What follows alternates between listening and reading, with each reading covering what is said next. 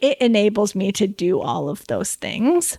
Whereas if I was YOLOing in the traditional sense and spending all of my money, I would be stuck in jobs that I didn't like for a lot longer periods of time.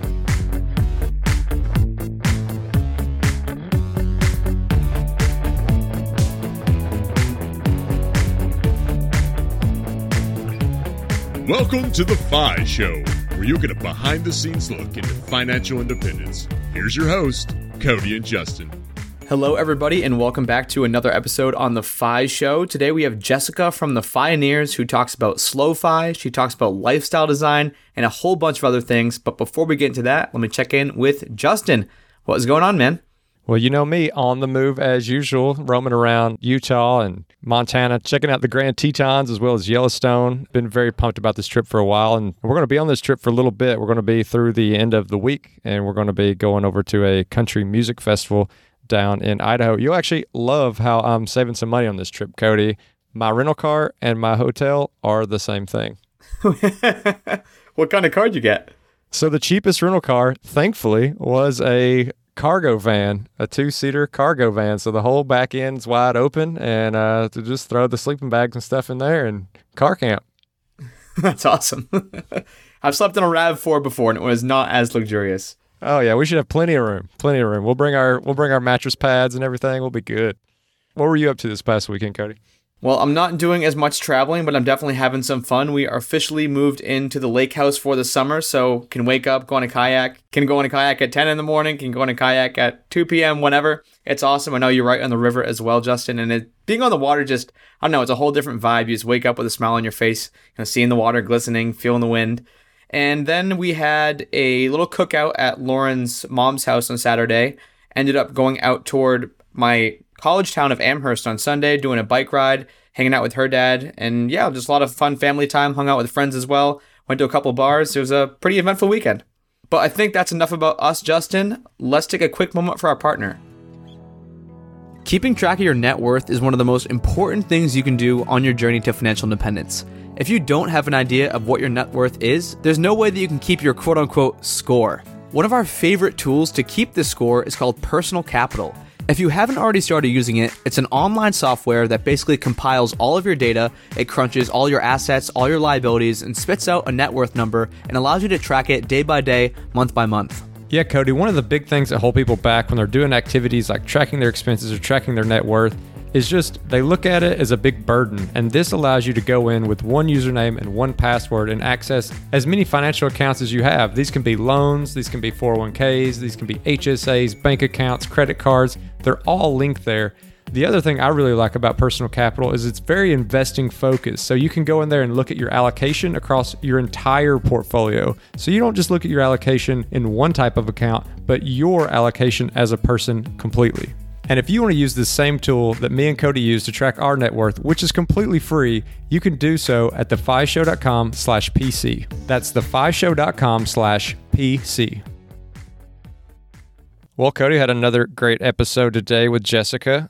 I knew Jessica from my time in Boston. We used to do some Choose FI meetups together and actually got to see her give one of these presentations that went over a lot of things she talked about today, the slow fi concepts, designing your life.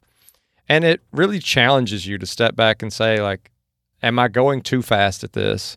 Am I limiting myself on how I can design my life based on these assumptions that I have to work up until I hit the goal and then stop? Like, there's not a way to gradually ease into it. So that's probably the biggest thing that I love about Jessica's mentality and what she's really out there trying to show people is that there's different stages you step across, and each stage gives you a little more freedom and a little more freedom, and it doesn't have to be you're just tied down until you're not. Yeah, I couldn't agree with you more, Justin. I mean, she really challenged me, and I think she might challenge a lot of the listeners, but what I really liked is that Jessica actually lives this stuff. So many people are out there preaching this, preaching that, use the money that you already have to build that lifestyle. But Jessica is someone who is actually going out there and doing it. She's actually implementing these changes, using her money as a tool to build that life that she wants, to build that 10 out of 10 life. You'll hear her talk about the sliding scale of kind of happiness, where you are with your work-life balance. And I just think that stuff is so important. And if you enjoyed this episode as much as I did, and you want to connect with Jessica, you want to read some of her amazing content, you can do all of that at our show notes at thefishow.com/Jessica. That's thefishow.com/Jessica. It probably wasn't actually until I reached like the age of 30. I think a big part of it was that I just didn't want to have anything to do with money. So I definitely had a scarcity mindset. I grew up in a middle-class family in Michigan, and I volunteered a lot as a kid. I traveled and did volunteer work. I spent most of my college summers like doing volunteer work in Latin America and studying in places. And so I felt really guilty about the money that I did have because it was so much more than, the family that I had lived with in the mountainside of Nicaragua. And I really had a hard time managing that and figuring out what to do with it. And so besides knowing that I had enough to like cover my expenses, I didn't really pay attention to money at all until I was about 31. And I'm really lucky to have a spouse who did.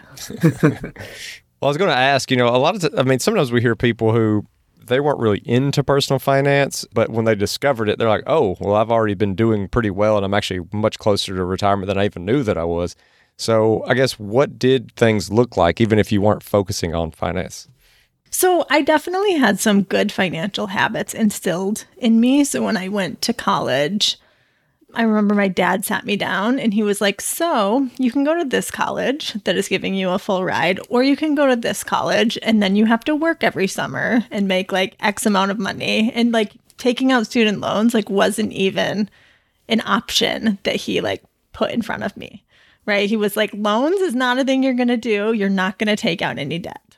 And so I ended up going to the college that did, give me a full ride and actually like paid me to go to school for the first couple of years. They actually paid out the money that did not go to the expenses for school, which was really interesting.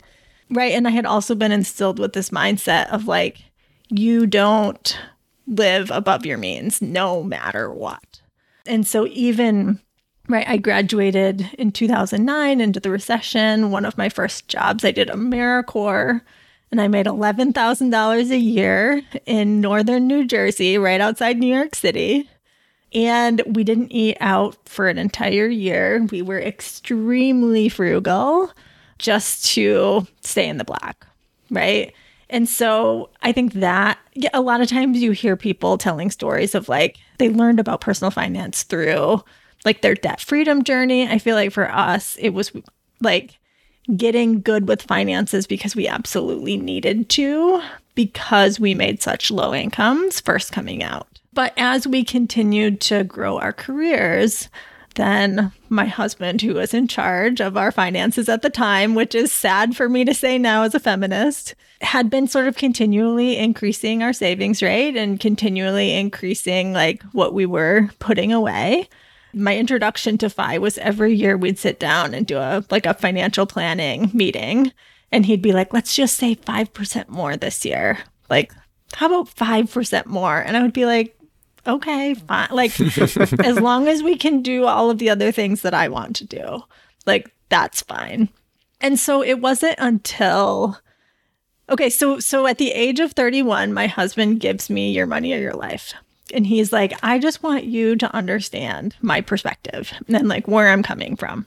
And it was really good timing because I was like in a pretty toxic job. I was like at a point where I was like working 50 hours a week. I wasn't happy doing what I was doing. And so this was like the prime moment, I think, for me to learn about financial independence. And so I'm reading the book and at first I'm like, oh, whatever, this isn't real.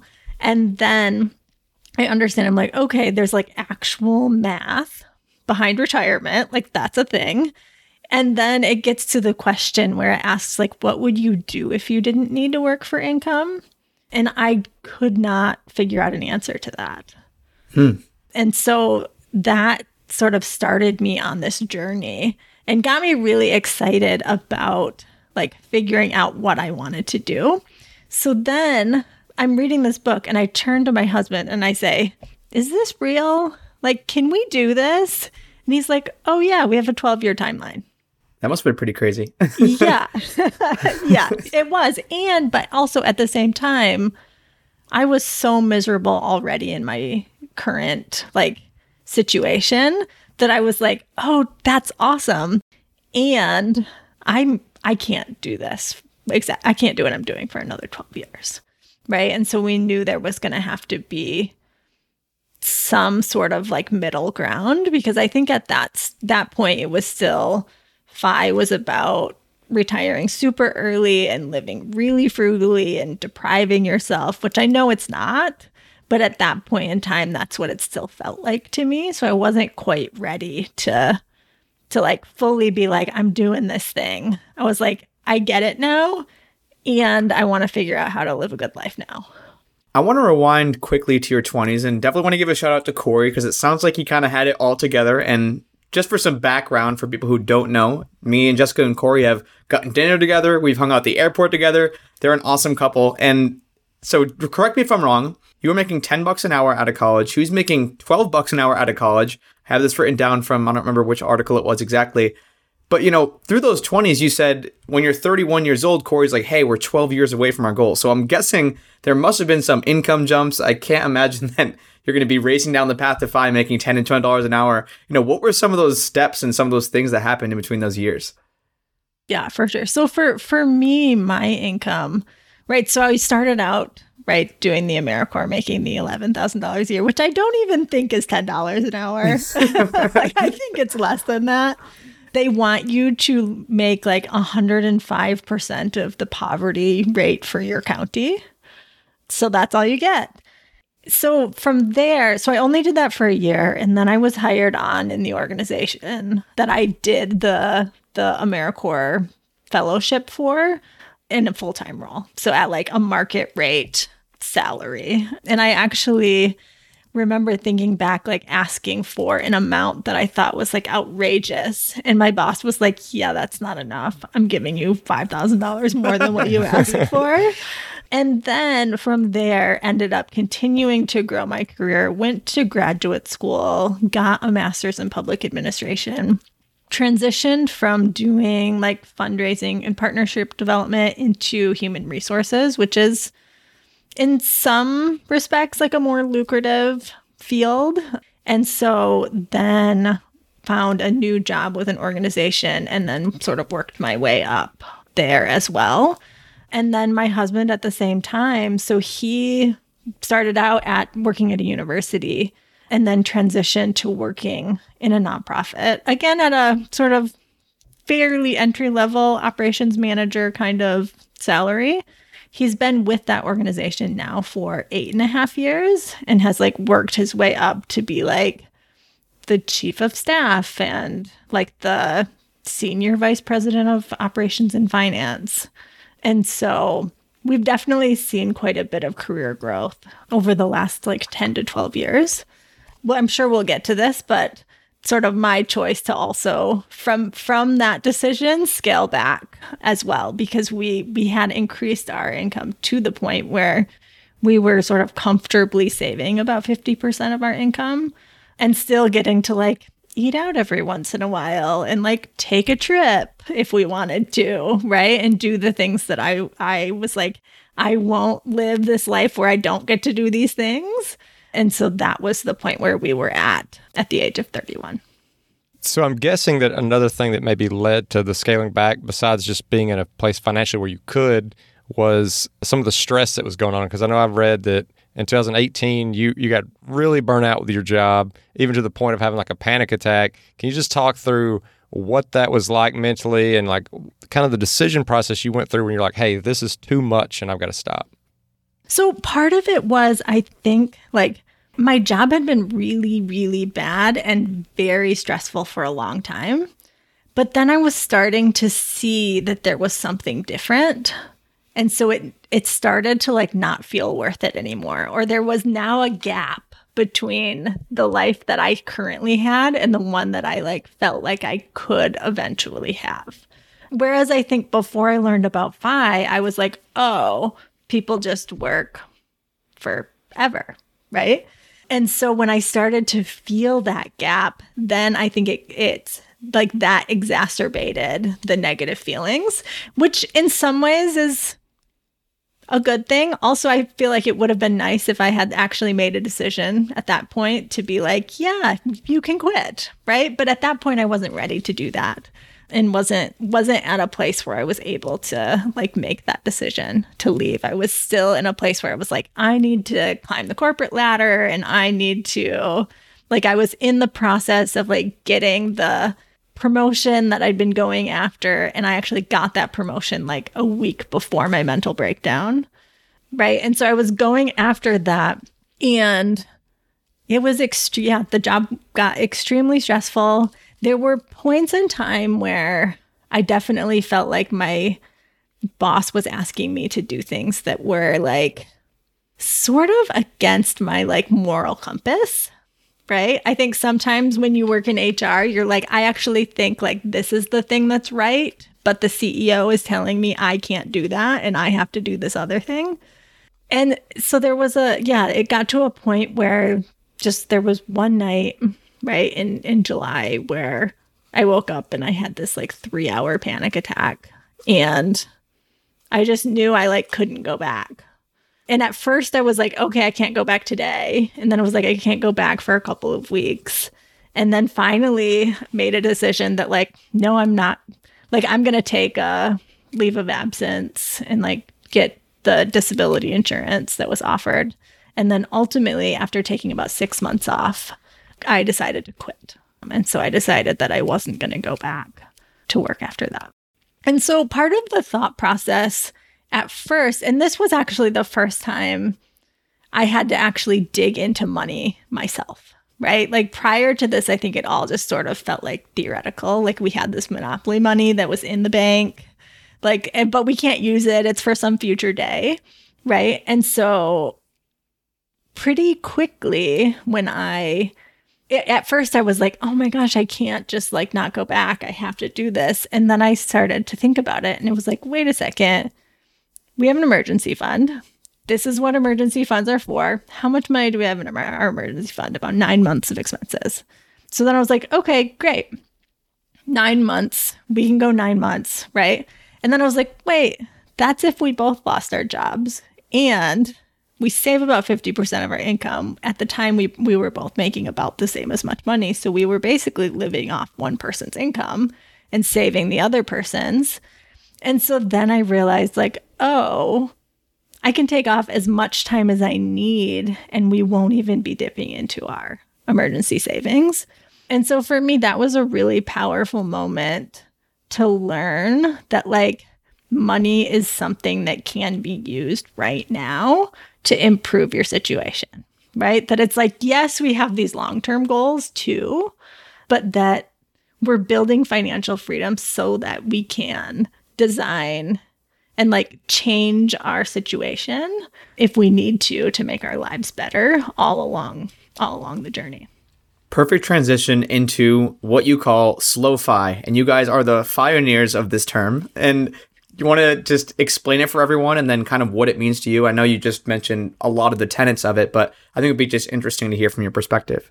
Sure. So the idea behind slow-fi, and actually was born because I was thinking like, I want to hear stories about people who are using their financial freedom along the way to financial independence and not just depriving themselves and reaching FI. You know, like there was definitely a few people early in my journey who like are sort of early financial independence content creators. So like Mad Fientist, JD Roth, Mr. 1500, who all were like coming out with content that were like, we did it this way. We took the super fast approach and we're telling people to slow down, right? And then Christy, too, from Millennial Revolution, too, is now like communicating that type approach as well. But it's like, but what does that look like? Like all of these early FI pioneers, right, are telling us to slow down, but who's doing it and what does that look like? And so I put out a call for stories to hear about people who were taking sabbaticals or people who were reducing their hours at work or taking a semi-retired approach or even like finding a better job that they enjoyed more, even if it paid less, right? And so people who were just doing those things. And so then the interview series started before I actually was like slow-fi and like connecting it to like the slow living and the slow food kind of movements around intentionality. Right. And so the whole idea then around slow-fi developed that it's like an umbrella, right, of like any decision that someone is making using their financial freedom to improve their life along the way to financial independence. So yes, we have the ultimate goal of reaching FI, but we're using our financial freedom all along the way as well. So that like for me, my goal is that when I hit my FI number, nothing in my life will need to change because I've already made so many small decisions and shifts all along the way that I'll already be living that ideal FI lifestyle when I hit that number. And when people are going down this journey and trying to think through this slow FI mindset, are there kind of milestones and things that you talk about that helps people visualize like, okay, you know, you can start working half-time because you've reached this point or whatever it might be, just letting people kind of get creative and think about the options that it opens up based on where they are? Yeah, there's a few. So I actually have this like stages of financial freedom that sort of starts with debt freedom, goes to having FU money, coast-fi, and semi-retirement. And all of those stages will unlock new lifestyle designs. Okay, so for debt freedom, I would define that as high interest debt, right? So probably not including the mortgage, but honestly, you can define debt freedom however you want to. But the idea behind this stage is that if you've paid off that debt, then your expenses are lower. And if your expenses are lower, then that will allow you to do something like find a job that you enjoy more, even if it pays less, or quit a time-consuming side hustle that you're not enjoying, right?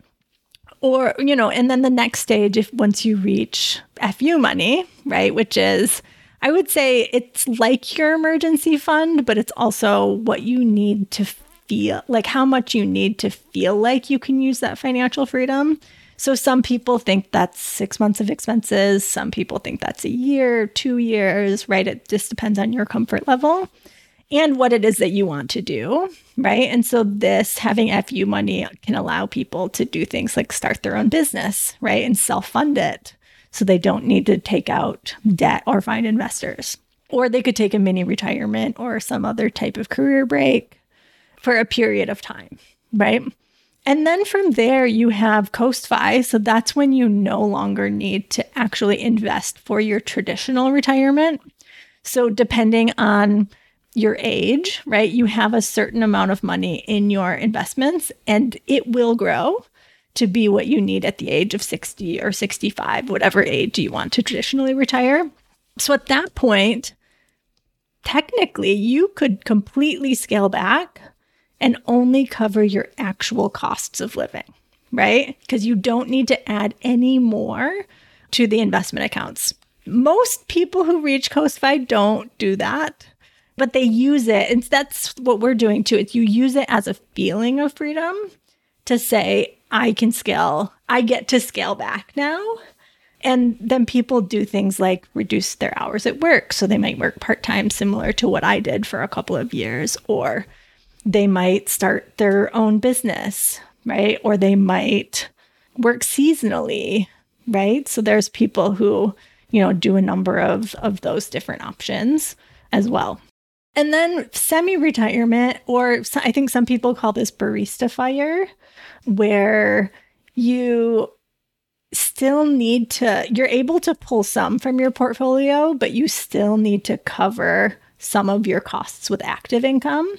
You don't necessarily have to be a barista to do that, right? Like you could do consulting or contracting work in your field, find something that's like very part-time, or have your own business doing, you know, generating some income to cover the gap. So for example, actually, I have a friend who, Justin, you know from the Choose FI group, Rebecca, who actually ended up leaving her career and quote unquote retiring early in 2020, knowing that she could semi-retire and only need to generate 10K a year of active income. And she could do that by like opening up credit cards for the bonuses and walking dogs and, doing like a little bit of part-time work.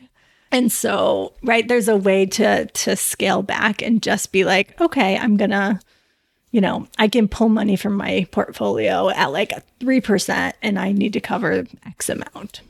So I do want to lean on your HR and talent acquisition expertise for a second, because, a lot of these conversations probably sound awesome to people listening, but, actually talking to your boss about reducing your hours or negotiating a raise or taking a sabbatical, that's a really tough conversation to have. Like, it's not like you just walk into the boss's office, you say, hey, I'm going to take off for 6 months. And they're like, that sounds great. Could you give us some tactical tips that listeners can use to, start to get some things swinging in their favor? Yeah. So one thing I think that everyone should do is build up their financial freedom, because it helps to like equalize the power in the relationship between you and your employer, right? Like when you need the money and when you need the paycheck, they have the power, right? If you're living paycheck to paycheck or don't have a lot of savings or don't have an emergency fund or aren't to, a place where you can make those shifts, like they still have a lot more power. Even though I do think at that point you probably could make requests and they might be granted, that level of confidence isn't there. So I think there's that piece. I think the second piece is be a good employee. And if you do, they will want to keep you. It is so hard to hire good people, right? Like I know most people see the hiring process from the candidate perspective, where it's like really hard to find a job. But from a hiring perspective, like it's extremely hard to find. And the hiring processes just take a long time, right? And so if someone came to me and was like, I would like to take 3 months off. When I was working in HR, they came to me, I would like to take 3 months off. And if you don't let me, I'm going to quit. I'd be like, great. And if they were a good employee, right, that I did not want to have to replace, I would say, great, let's figure out how to do this. Because hiring is it's really hard to hire and train someone into a new role. And it takes a lot of resources to do that. So I feel like people take maternity leaves for 3 months and we handle it easily. Right? Yeah. So, yeah. So I do feel like sometimes your employers might not be super amenable to it. But if they're not, then maybe it's time to find a new employer. Yeah, I mean, I think we definitely discount our worth in those situations. Like we look at it as very, the power being very unequal. Like we have to have them if you don't have your finances straight. And even if you do, it can still just be intimidating, and you may not value yourself as much as they value you. You may not understand how much power you actually do have. I was going to kind of switch gears a little bit and kind of see if you could be my therapist, okay? So we're sitting here and we're talking about like how to help people get their mind around this stuff, how to say it's okay to slow down. It's okay to slow down. But what about somebody like me who I don't have a problem addicted to needing more money to spend it, maybe already reached financial independence, but I just kind of want to keep running up the scoreboard. Like how would you talk to somebody like that? It's like, you're not miserable. You're not really running yourself in the ground. But why are you running the scoreboard up? And here's why you should stop. Well, so the first thing that I would do is to ask you to talk to me about why that is important to you. So why are you continuing to focus on generating income to keep running up the scoreboard? I think, and like a lot of people, you just want to be overly conservative. You just want to make sure that your plan can't fail. Are you enjoying what you're doing? I do. Is it like if you were to rank your work on a scale of 1 out of 10, 10 being like, this is the most fun thing that I do all the time. I am in a flow state 100% of the time, and I freaking love it. Okay. And a 0 is like, this is the worst thing ever. How would you rank your work on a scale of 0 to 10? It's an interesting question because I almost can't imagine any job that would be a 10 unless it was like, hey, you get to like just drive 4-wheelers through a forest or something. I don't know. But let's give it maybe like a 7. So is 70%, like, does that feel good to you? Like, does that feel like you are living the life that you are meant to be living? If you're like, it's like a 7. I mean, I think you've cornered me here. You've caught me. You've caught me in a trap. Well, okay. So there's that piece, right? Of realizing, like, I think like the 6s and the 7s are actually the places where we're most likely to get stuck, because it's not so bad, right? Like when you're in a career place like where I was in 2018, that was a 1. Right? Like I had to change it. There was not like it, and there was nothing to lose by changing it. Right? So then, right? But then when you get up to 6 and 7, then you're thinking like, oh, what if I get into a situation that's worse? Right? Like you have something to lose at that point, potentially. So I guess the next question that I would ask you is, what do you have to lose by finding something different, or doing something different, or doing less? Yeah. I mean, honestly, probably nothing other than knowing that any job that would bring that 10 would mean that score is going up at a much, much slower pace. I just thought this was kind of like an interesting, thought process, because I'm sure there's a lot of listeners out there who maybe don't want to step away from their jobs just because they are high incoming, or even if they're not super high income, they are maybe multiples of what they imagine would be their perfect job, their perfect day, their like really happy day. But I thought that was a good example, like when you talked about Rebecca, where you can get to a point to where you don't have to replace all that income. It's okay if it's a fifth of what you're making, because all you got to do is kind of replace this little delta between what your investments are bringing in and what you need. And she is getting to do those things that are akin to her, like walking dogs. So, yeah. One other thing, I think there's something around, or I think there's 2 other things. I think one of them is around having a vision for what a 10 would look like. And then once you have the vision for what the 10 would look like, then you can say, is that trade-off worth it to me? But without having the vision of what a 10 would look like, then you can't make that assessment. Right? And so you just say like, oh, well, I can't imagine that, so I'm going to stay. Right? So I think there's one next step potentially for you if you want to take it. I think the other piece is really like understanding the finances and what they mean for your life today, right? And so we have a new calculator on our website that we released recently that's focused on meaningful financial metrics, meaning like what are the things that will help your life today. And one of them that was really impactful for me that I think could potentially be for you is like, okay, so if you're financially independent, anything, right? Like you're well past Coast Fi, right? Like there's a metric that was super helpful for me that was like, if I stopped investing now, what would my portfolio be at the age of 65 if all I did was cover my actual expenses? Right? And for me, I calculated it, and that number is like $500,000 more than like what we would actually need to be financially independent, right? So I wonder if you could calculate that number to see like how much higher it would be than what you would actually need. And it could give you confidence to like scale back, to even be like, I'm just going to like scale back a little bit, right? Because you don't have to also immediately just be like, I'm going to quit and not generate any income, right? I think that's a shock to the system for people who are sort of hard charging toward FI. But could you like work 80% and then work 60% and then start your own business on the side if you want that could possibly cover your full expenses? I'll have you call my HR and pitch that 60% option. We can see if we get going.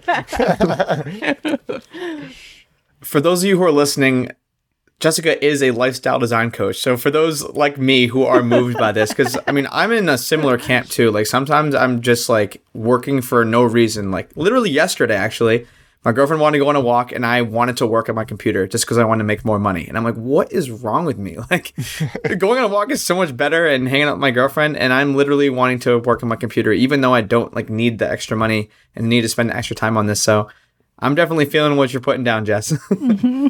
I do want to pivot for a second because something I've heard you talk about, and I think this might be able to round out this conversation a little bit more, is making a 5-year plan. I know you and Corey made like a really elaborate 5-year plan with like goals at the end of each year and along the way. And I think that is a nice North Star to have if you're someone in my situation or Justin's situation, or even someone who's just starting out on the path to 5, just kind of knowing what those next couple of years might look like so you can hold yourself accountable.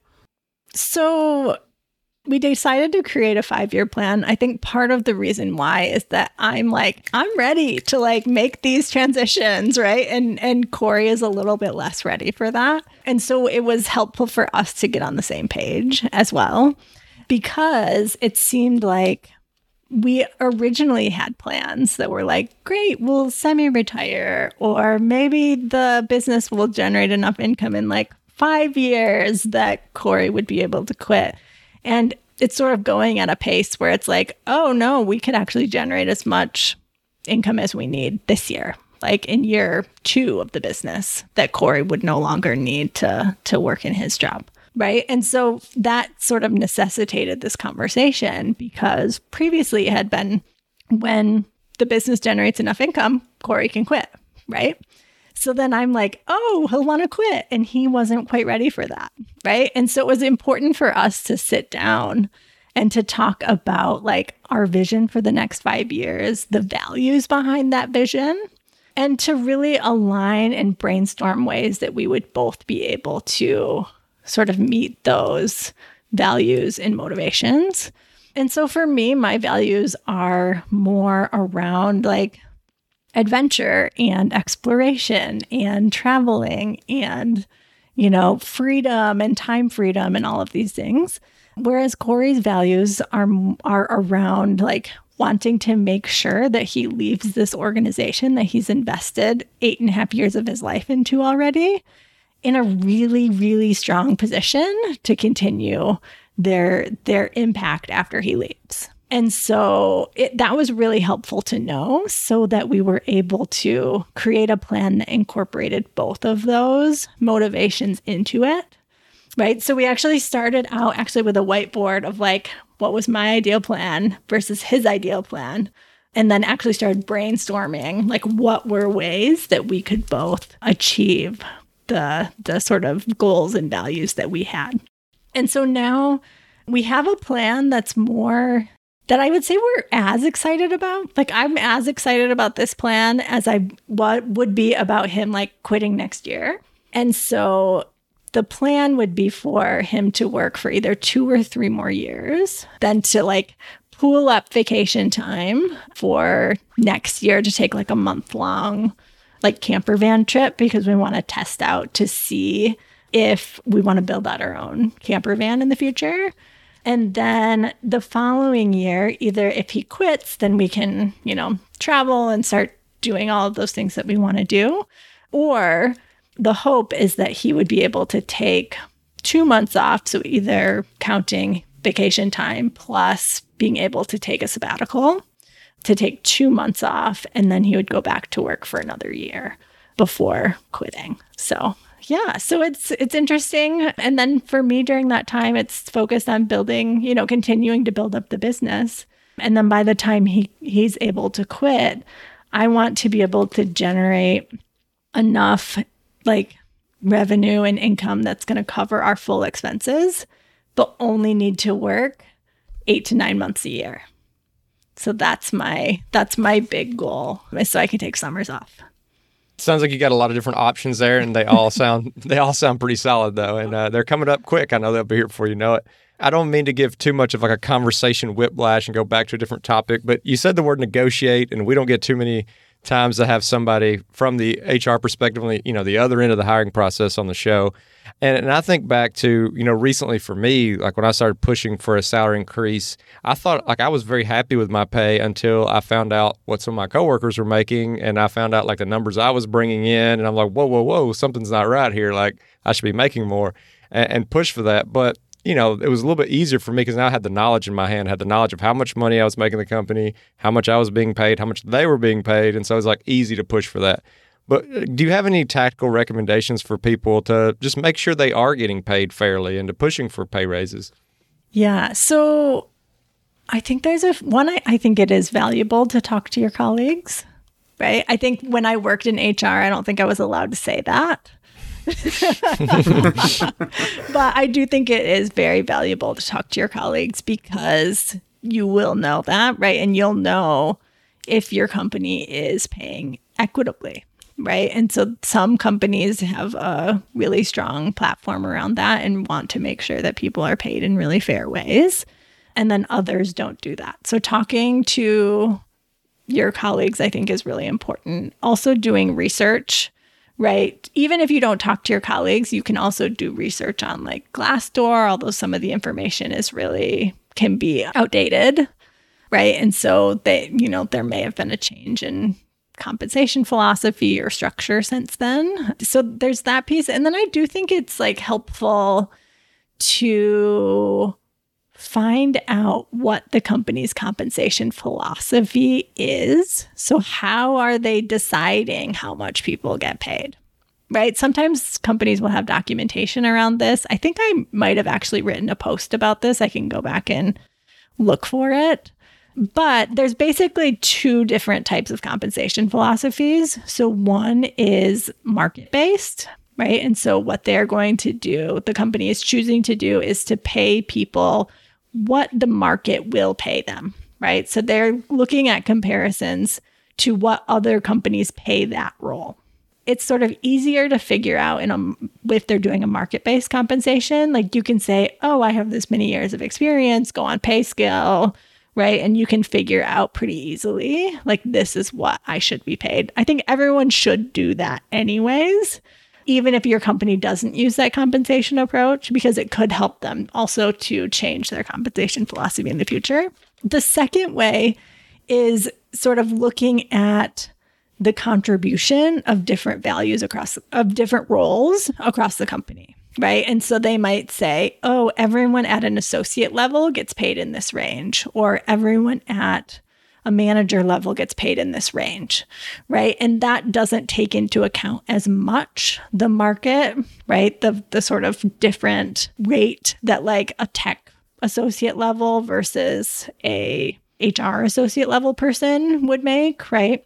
But oftentimes companies that have that kind of pay, if they're saying like, oh, this is the range that associates can make and this is the range that managers can make, they'll often publish those too. So you're able to like see, or you can ask for them, right? Because they exist in most places, right? If you're working in an established company that has like people and an HR system and like probably more than 100 employees, like I would expect that they have something like this of like documentation, even if it's just for managers. You might be able to like get someone to tell you about it, right? So like pushing and like understanding, like asking lots and lots of questions to your manager about like, how is pay actually determined? And like, how does my review go into it, right? And like building that, I think you can build a level of trust with your manager that like they want to be your advocate. But approaching it as like, I'm just going to approach this in like an inquiry-based way. Like, I want to just understand how this is done.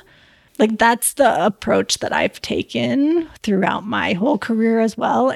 Part of it was that I had the information, right? Or needed to create the information. So I needed people to build the buy-in from people of like, this is the compensation approach our company's going to take. So yeah, I do think that taking that inquiry-based approach to like really deeply understand is helpful, because also at a certain point, they can't bullshit you or you'll know if they are. Yeah. Just hop on Slack and, ask your coworker, so good morning. How much do you make, by the way? This conversation is bringing me back to my corporate banking days, and I'm just thinking about most of my coworkers. There are some people who are kind of on this financial independence path, but people are making a ton of money, and they're what a lot of people would call YOLOing. But I recently read a post on your site how people are getting what YOLOing is completely wrong, and how you shouldn't be, buying fancy cars, spending all your money, going out to eat, and living in a fancy apartment. Could you explain what YOLO actually means? Yeah. So, I think that people misinterpret YOLO, and they think that me going and spending all of my money is like the thing that enables me to live my best life, right? So it's like you have the extreme situations where you have someone who like makes the money, they quit their job, they go, they travel the world, they spend it all, they come back, live in their parents' basement till they get another job, and then, do it all over again, right? Or you have the people who are just spending way more than on things that they don't actually need, thinking that it's going to make them happy, right? I don't actually think that, I think we've seen a lot of evidence that people who sort of spend super lavishly on lots of things aren't necessarily actually happy, that it's like sometimes a symptom of unhappiness that causes them to do that. However, I think about it as like, what is the thing that's actually going to enable me to like live my best life, both now and long term? It's saving money, right? Because saving money enables me to walk away from a toxic job and never have to go back, right, to that job ever again. And it enables me to drop my hours and work 60% so that I can have 2 days a week, right, to do whatever I want to do. Or it enables me to like start the business of like the thing that would be a 10 out of 10 for me, so that then I can like transition that to a full-time thing, and I can quit the part-time job before I'm able to cover my actual expenses. When I have a frustrating interaction with my boss, I can just decide to quit if I want to, even though I'm only covering 50% of my expenses at that point. Like, it enables me to do all of those things. Whereas if I was YOLOing in the traditional sense and spending all of my money, I would be stuck in jobs that I didn't like for a lot longer periods of time. Jessica, thank you so much for coming on the show. I mean, I know I've seen some of your presentations around kind of designing your lifestyle and this idea of slow-fi, and it definitely opens up so many more possibilities. It's not just work until you hit a number and then retire. There's a lot of other paths you can take. So thanks for sharing those with us. For people who want to learn more about these ideas and philosophies you have, where's the best place for them to find that? Yeah, they can find me on my website, which is thefioneers.com. There's also information there about my coaching programs and the other work that I do. And then I can be found also on social media, on Twitter and Instagram at The Fioneers. And then there is a private Facebook group for people who are interested in slow-fi and lifestyle design. And you can find that at thefioneers.com/FB for Facebook.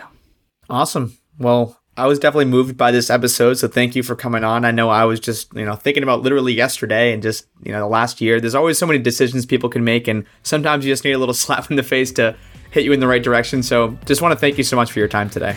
Yeah, thanks so much for having me.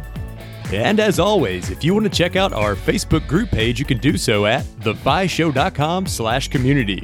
And we always appreciate those 5-star reviews. They help us get great guests like we had today. And if you're interested in supporting The Fi Show, you can do so by checking out some of our partners over at the resources page, which can be found at thefishow.com/resources. And thanks for listening.